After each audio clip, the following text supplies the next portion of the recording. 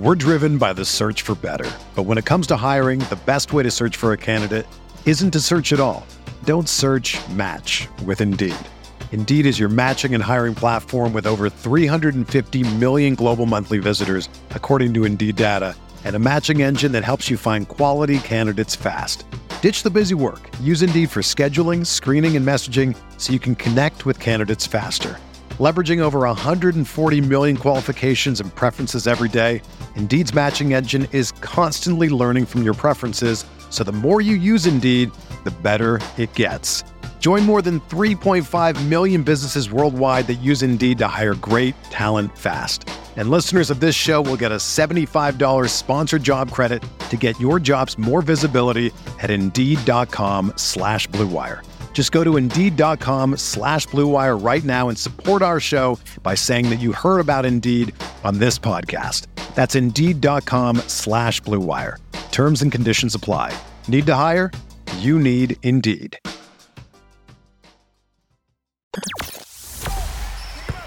The hottest Knicks tape you'll find online. Knicks all day. We bleed blue and orange. This is Knicks Fan TV, your one-stop shop for the ultimate New York Knicks fan experience. Throws it down. News, rumors, debates, post-game live streams featuring live callers. Let's go Knicks, baby! And now, your host, CP, the NY Fanatic.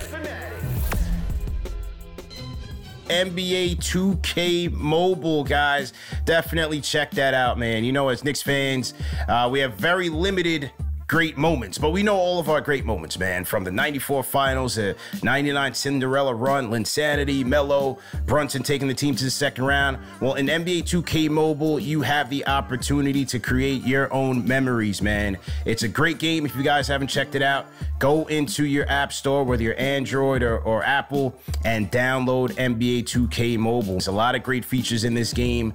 One of them is the tournament mode, and one of the biggest features of NBA 2K Mobile is that they reward you for everything with player cards. And once you get the player cards, you can essentially create your own fantasy team. So when I opened up the app, the first 5 player cards I got was obviously Jason Tatum. He's the cover athlete. I got DeJounte Murray. I got Karis LeVert, Collins, and I got Nurkic. So it's a decent team, but as you go up, as you level up in NBA 2K Mobile, when you win games, when you accomplish different objectives, finish different drills, you'll get your coins, you'll get your points, so you can level up and get more player cards. You can get NBA legends, Bird, Jordan, Magic, so on and so forth, and create your own fantasy team to create your own memories with, man. So it's a great game. Definitely check it out. Very sleek interface. The graphics are on point, and a lot of you guys are on your phones 24/7 anyway, so you might as well tap in to the best basketball franchise, and that is NBA 2K Mobile.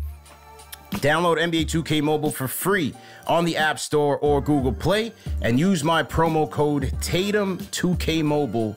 That's Tatum2K Mobile to redeem an exclusive Jason Tatum Pearl tier card. But the Knicks made a little bit of noise yesterday by re-signing Josh Hart to a 4-year, $81 million extension, bringing the entire deal, his deal with the Knicks, to 5 years, $94. What do you think about the Knicks bringing Hart back and at that number? I love it if he continues to, shoot as well as he did this past season with the Knicks. Granted, he's not going to shoot over 50% from three again, but you hope he's nowhere close to the 30% from three he was with Portland, where he wasn't even taking open shots at certain points throughout the season. So I think with Josh Hart, he's just a perfect fit. The rebounding from his position, the screening off ball, the activity, the cutting. He has that kind of connective, the connective qualities that help, an offense run in the half court. Never mind how good he can be on defense as a versatile player. With Josh Hart, he's also just a high character guy for the locker room too. He's just a good dude. He makes a lot of sense to build around this next season. But the big thing really is the jumper though. He shoots 50% during the season and it drops down to closer to 30% during the playoffs. Yeah. Who is he actually as a shooter? Is he always going to be inconsistent? What actually happened last season? Or is he just always going to be that guy? That's my questions with Josh Hart. Yeah, I expect for it to come back down. He shot over 50% when he joined the Knicks on 2 attempts It's kind of hard to maintain, but the transitional stuff, attacking and transition, the defense, that's all going to be there. Just his grittiness for a Tom Thibodeau-led team, we know we're going to get that. But like as you said, KOC, if like he can get that jumper to fall, that would be key. My question is like for him, like, or not necessarily for him, but for the team, is that the way I look at it now is like he and RJ, like what fans want to see RJ do, he can do that. So I'm wondering, like, what does this mean for RJ when it comes down to crunch time? He got the extension last year. So my thoughts are like, what's happening for RJ in the future? I mean, with RJ, like, I think with him is we're talking about consistency with Josh Hart. Is RJ also going to be one of those guys who's always up and down, where he's, crushing for 7, 8 straight games during the playoffs, and then he goes 1 for 10 in Game 6. Game 6, and that's the type of thing with RJ. It's always been like that for him going back to college.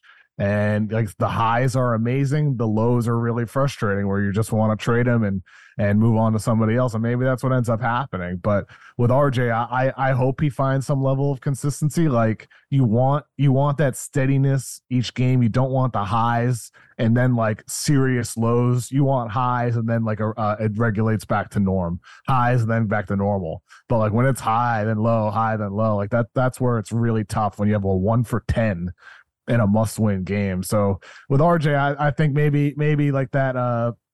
I think it can work. I just wish he wasn't, didn't have as much demand on him as he seems to have. Yeah. Where were you on him? Go ahead.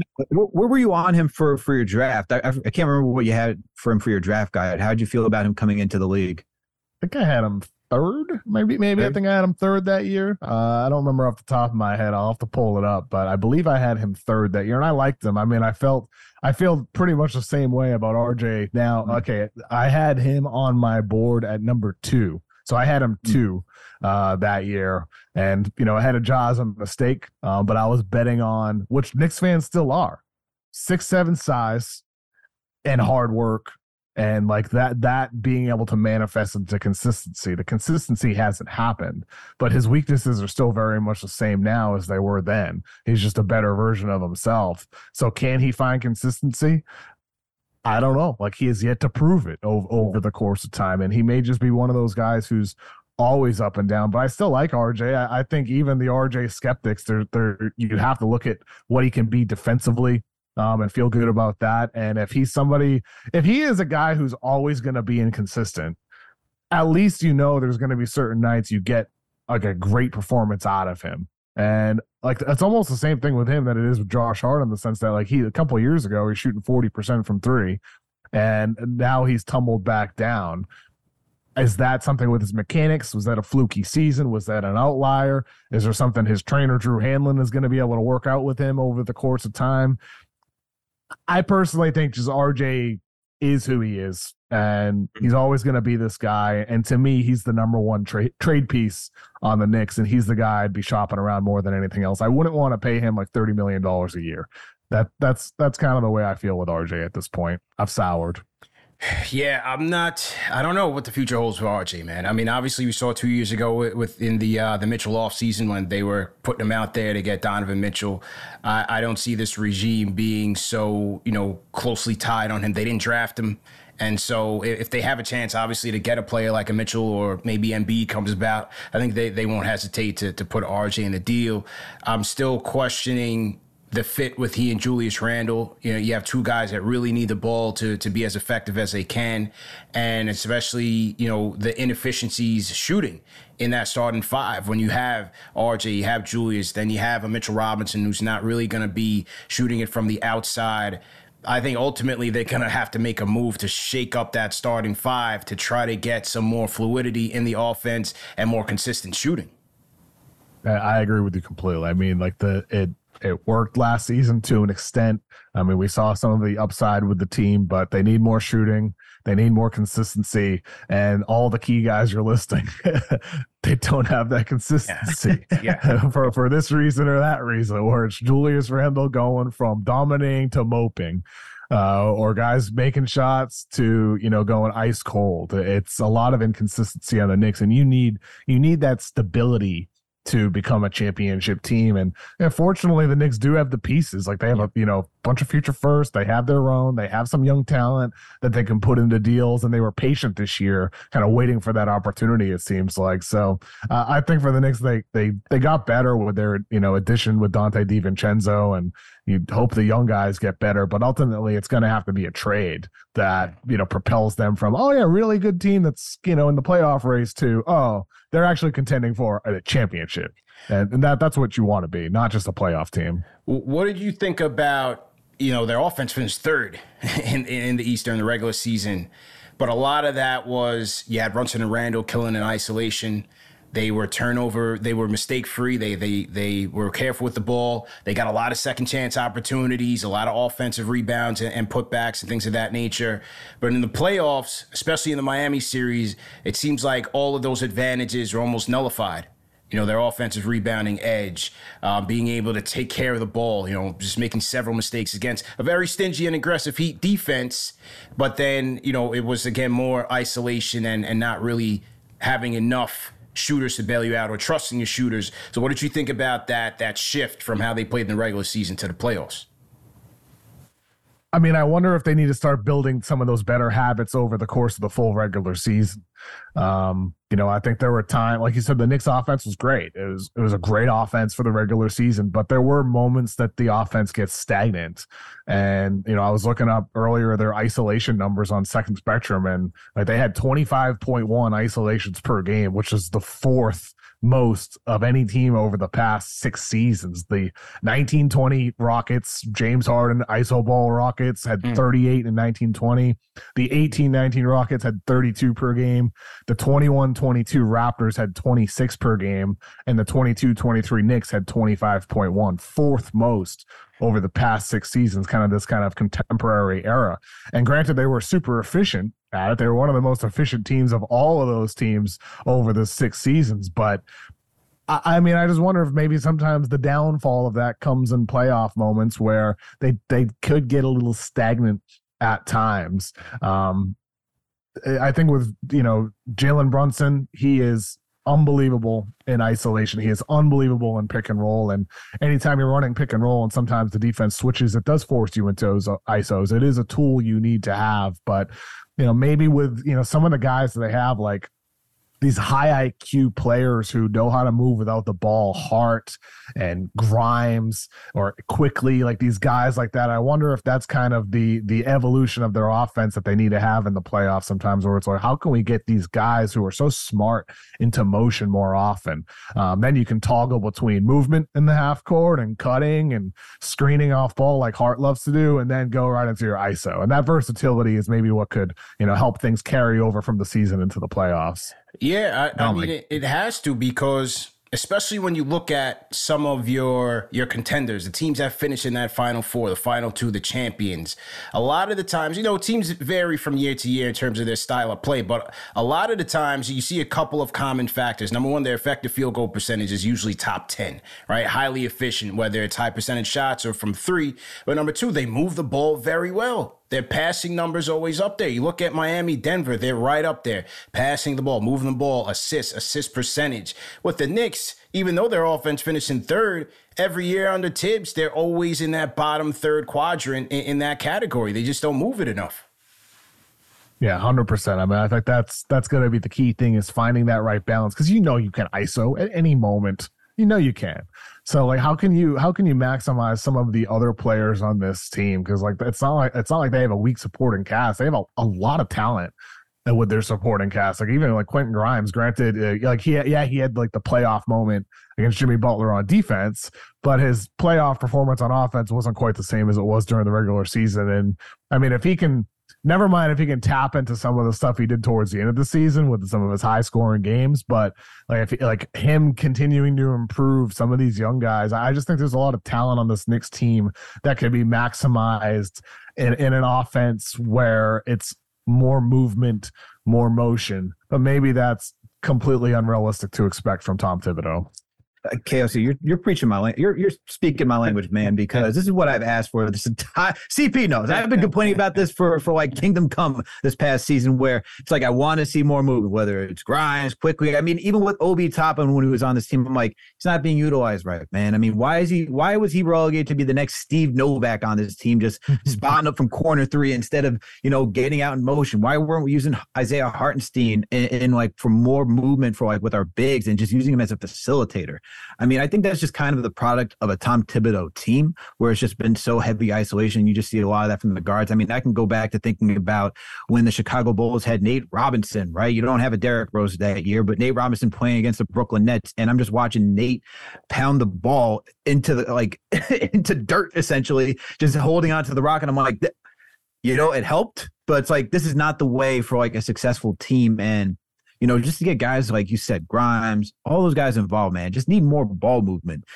Every single night I'd be like, oh, look, we got up to 25 assists. That's pretty good for this team. And then it just crater right back down into the teens. And I'm like, where are we going? But I got to shout out this nugget because I think it's pretty funny. I said this to you, CP, through Twitter. KLC, I don't know if you saw this. Shout out to Caitlin Cooper, who does a phenomenal job covering the Pacers. She sent out a tweet yesterday. She said, shocked that I'm not shocked by the statistical nugget. Julius Randle used more possessions in isolation last season, 417, than the entire Pacers, 412. That should give you an idea of how much isolation this team runs just through Randle. I don't even want to know what Brunson's numbers are because I'm sure it's also up there too. Wow. So Randle had more than the entire Pacers team? Yes. What?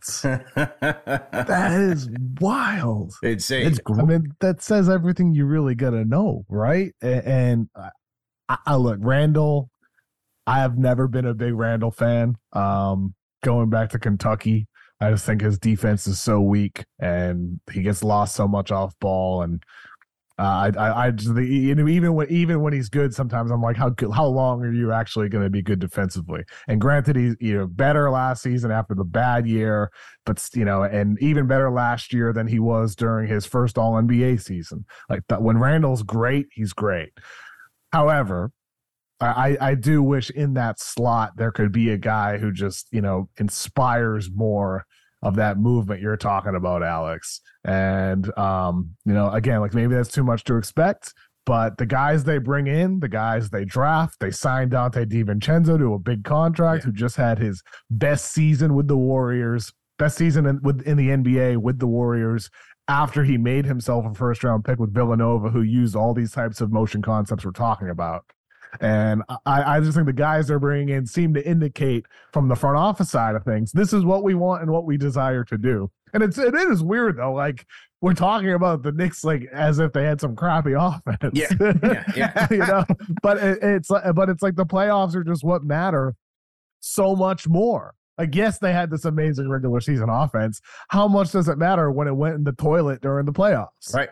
I mean, that's all that ultimately matters. It doesn't matter if it's a 10, 11 game sample. They were not good in the playoffs, and that's what matters. Once again, we're talking to Kevin O'Connor, who covers the NBA for The Ringer and FanDuel TV, man. So to everybody in the chat, hit that like button, hit that thumbs up button for you boys, and share this video. Kevin, on DiVincenzo, as you said, had a great year with the Warriors. How do you see him slotting in and fitting in with this Knicks team? I think he's a nice addition. It's like a solid salary number that they got him at. If he's continues to shoot the ball well as he did with the Warriors last year, with his ability to not just be a spot up shooter, but he's the type of guy who can run a secondary pick and roll for you. He could create some opportunities for Brunson off ball as well. He can attack from the weak side at a closeout. So I think with DiVincenzo,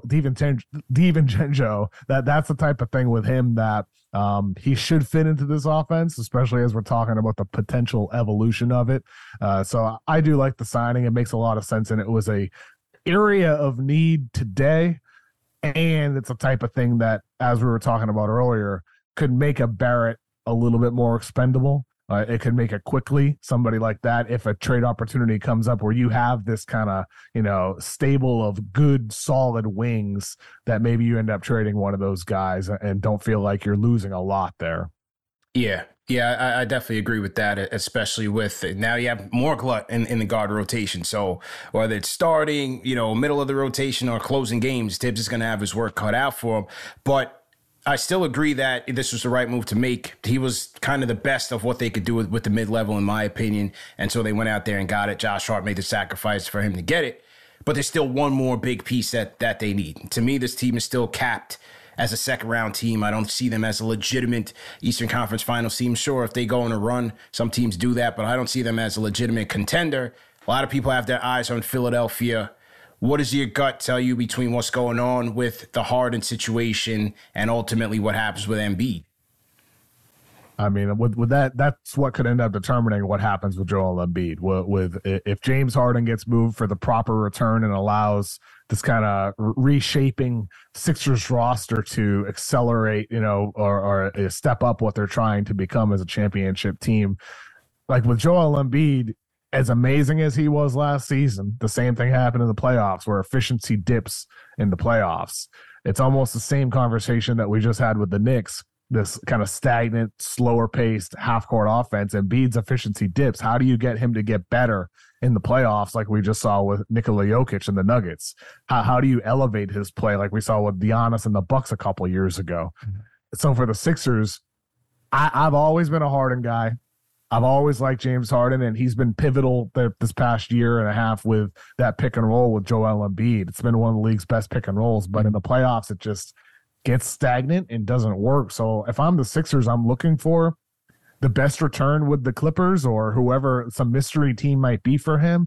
But like the tough part is like Daryl Morey, like you can't take a deal that makes you worse though. You can't take a deal that, you feel like hinders your chances of winning a championship, because that's what could lead Joel Embiid in a year to say, you know what? I want to go somewhere else, or in 2 years to say that, like however long it might be, 1 year, 2 years, a year, 2 years, 2.5 years. If Joel Embiid gets to the point that he says, I want out of Philadelphia, then it's all over. Like Daryl Morey, you've lost your job. The whole front office lost their jobs. The team's rebuilding, and Embiid's in a new place contending for a championship. So every move needs to be about that. And like for James Harden, man, like that's like, I just don't think there's a lot of interest out there. I have yet to hear of a team that other than the Clippers that even cares to entertain trade talks for him. But maybe there is a mystery team out there that we don't know about. So you don't think that? So I guess I got two questions for you. I'm going to start off with this one, Kev. So for Harden, right? Like you don't.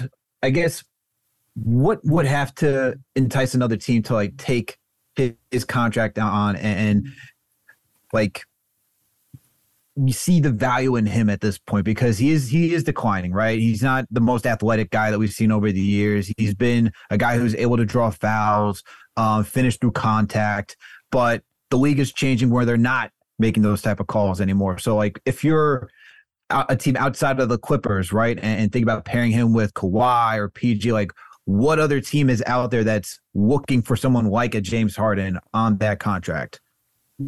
I think it's a team that is desperate and willing to take a swing on somebody who may or may not have a chip on their shoulder now and be in a prove-it year, because he didn't get the money he anticipated from Philadelphia or anybody else this offseason. That's why he opted into the player option that he had, because he realized the market out there was insignificant for him. So if he can kind of pull a Chris Paul the year he goes to Oklahoma City and, changes the way people around the league portrayed him as somebody who still had years left, it's not like Harden like sucks. I mean, he's still like a really good player. He's still one of the 20, 25, or maybe you want to say 30 best players in the league. He's still a really good player. He's just not the top 10 guy that he was before. So I think for teams, maybe if you feel like you can get him on good value and then increase that value even more, whether it's a player that you decide to keep, like let's just say, Minnesota, somebody like that, where they're kind of, playing with a Damian Lillard idea if they were to get desperate and go for a Harden, or somebody like if Miami doesn't get Dame, but would Philly want to trade within their own conference and help out the Heat? I can't imagine that. Yeah. I just don't think there's a lot of teams that make any sense for James Harden with where they are today. Like it doesn't make sense for these playoff bubble teams in the West, like Maybe Minnesota it does, but it doesn't for OKC. It doesn't for New Orleans. It definitely doesn't for Dallas. It doesn't for Utah. Doesn't for Portland. Like, they just drafted Scoot Henderson, and they already have Damian Lillard who they're trying to trade. Houston doesn't want him. San Antonio, it makes zero sense. Like, go up and down the league. There's so few teams that you can even argue Knicks make makes sense for him. Yeah, Knicks make no sense. None, not all. Like None. Brunson, Harden together. That would. I mean, we're talking about. There's too much isolation. Like, can you imagine if they added James Harden to Julius? I'd jump off a cliff, man. I'd jump off a cliff. Yeah. It would be horrible to watch that. Oh my god! And I don't know. Maybe like a desperate Orlando team or Chicago feeling like they're stuck in the middle. Miami if they don't get Damian Lillard. But other than that, I just don't think there's many teams for him at this point, and that's sad to say because he's still good. But I wonder with Harden, maybe there's still like he's become more of a playmaker and become more of a passer, as you said, Alex. Like, he just doesn't have the burst anymore. He's not drawing fouls like he used to be. Maybe this is the year he's like, okay, I'm gonna tap into more of my Oklahoma City version of myself, where I'm like coming off of screens and cutting to the basket, and I'm doubtful. I'm very doubtful of that, but he has evolved, so maybe he'll continue to, and that's what could make him more appealing to a bunch of teams around the league and not just, a handful or just one, as we're talking about now. Now, my second question for you is, are you concerned, should Daryl Morey be concerned that if he goes into the season with James Harden after what he's caused this season? I've been asking everyone this question, and I want to know your thoughts on this, Kelsey. If you go into this season with James Harden already wanting out, and aren't you worried about the locker room? Aren't you worried about team chemistry and how are you going to move forward for that? Like, are we even sure that James Harden is going to be playing at his best? I mean, we saw what he did in Houston. What gives Morey any confidence that Harden's going to come in here, play his best in order to work up his trade value just to get moved? I'm sure Daryl Morey has 0% confidence that James Harden will go into Philadelphia and do his best to improve his value. It might actually be the opposite, that he has full confidence that Harden will do everything that he can to force his way out of Philadelphia. It's a very difficult position for the Sixers. And I don't envy the spot Daryl Morey's in right now, where he's got, a guy that he has had a long relationship with, and now it's, tarnished completely. Maybe being together and having some time in late September when training camp rolls around could help mend that. But from my understanding is that relationship is toast right now. I know others have reported on that as well. I think for Philadelphia, like that, the Clippers seem to be the only team right now, but you don't want to take a bad deal. You can't take a bad deal. You're better off just not taking a deal at all. Rather than that, you're better off waiting than taking a bad deal today. That was the similar mindset that he had with Ben Simmons. Yeah. With Simmons, it was like, we're driven by the search for better. But when it comes to hiring, the best way to search for a candidate isn't to search at all. Don't search, match with Indeed.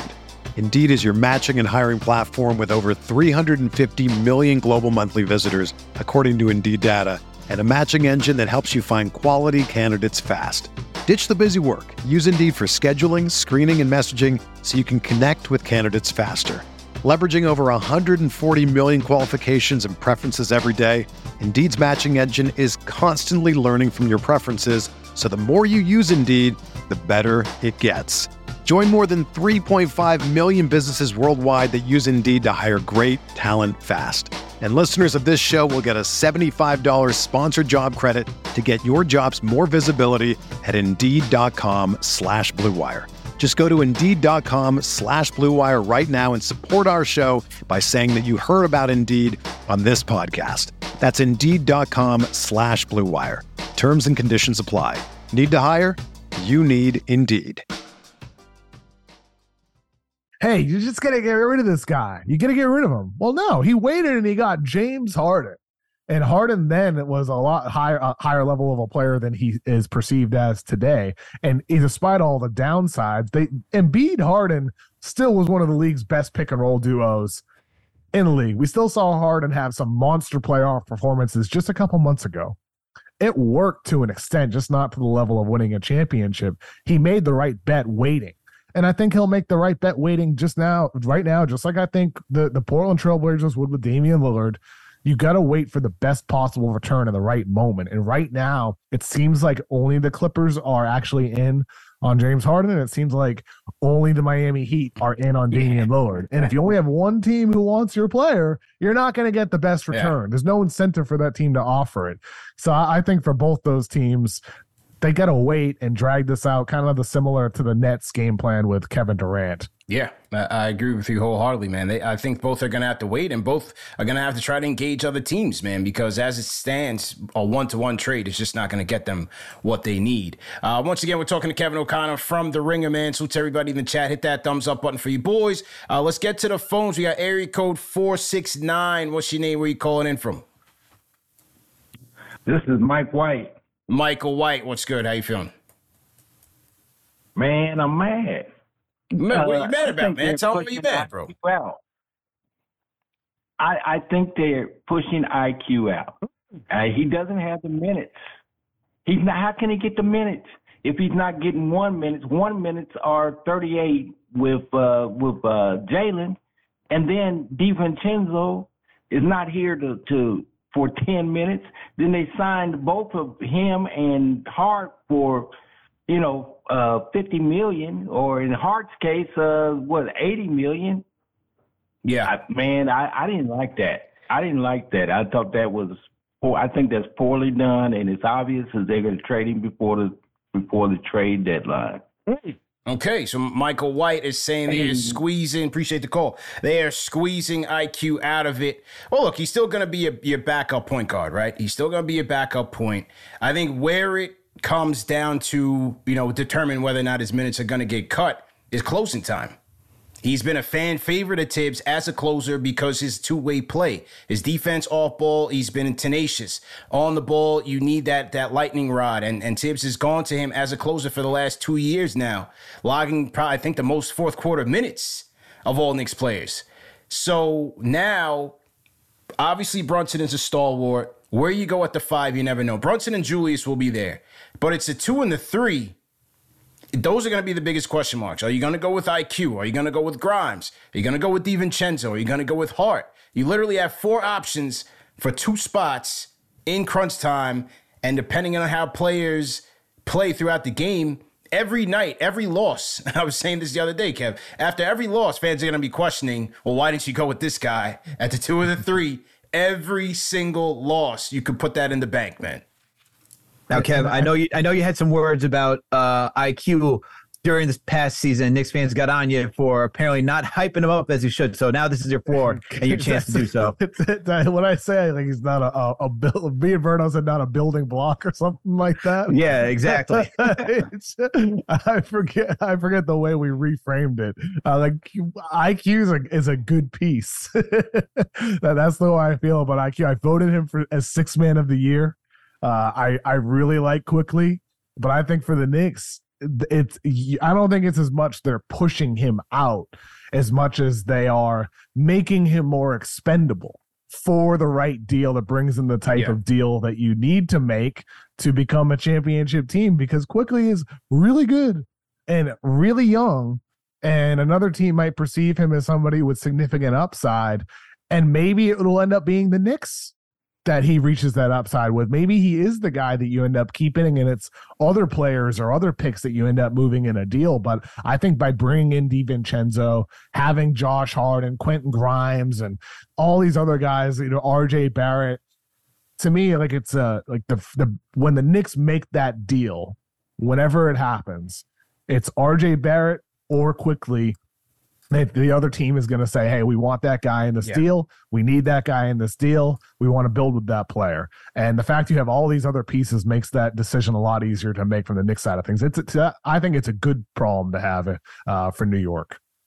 For sure. And I think the other thing, too, is just like competition, right? You're going to have competition in training camp, because when you look at DiVincenzo, Grimes, IQ, RJ, Hart, all their minutes are not guaranteed. So those guys are going to have to earn every single ounce. And that's through training camp on a nightly basis. So it's also good just to have competition too, and not like for up and coming players, in my opinion, to make sure that they truly earn and see like how like the difficulty in keeping your job in the NBA, because I think some players just take it for granted that they can obviously win it and just will hold on to it forever. But that's not just the case for every single player and for every single team. Yeah, look, I think I agree with you guys. Teams want good players. If you want to get a good player, you got to pay to play. IQ's been one of the Knicks' best two-way players since he's gotten here. He's only gotten better. Finished second in the league in Sixth Man of the Year voting. But as you look at the contracts that they're doling out, he is going to be commanding northwards of $20 million a year. And as they get up close to those luxury tax aprons, the first and the second, by re-signing all these guys, and in 2 years, you're going to have to give Brunson double what he's making because he's on a tremendous discount here. We'll see if they even bring Julius back. But as they get closer and closer to that apron with a second-round cap team, if there's no more major upgrades here, sure, Dolan will spend the money, but will it be worth it for a team of that caliber? So I think ultimately Leon and these guys are going to have to, come to a crossroads and figure out who's going to be in, who's not. Every kid is not going to make it here. We saw that with Obi Toppin this past offseason. So we'll just have to wait and see. But IQ's role with this team is still very important, and we'll just have to see what the future holds. Let me get to the Discord. Dan from New Jersey. Dan, how you feeling, bro? Got okay. How you feeling, bro? I wanted to talk about the Hart signing, if you guys don't mind. Yeah, let's go, man. I love Josh Hart. I'm not exactly sure what this means in terms of how we're going to come up with the money to pay Quick and Grimes. I know the cap has gone up and we're going to have the space. My guess is we're going to have a couple guys locked in, and some of them are going to need to go when it's time to do that trade for you-know-who. I'm not going to say any names because I don't want to jinx it, but y'all know what I'm talking about. Okay. But listen, man, I think Hart is a really solid piece, and he's somebody I would like to keep if we were to do that trade.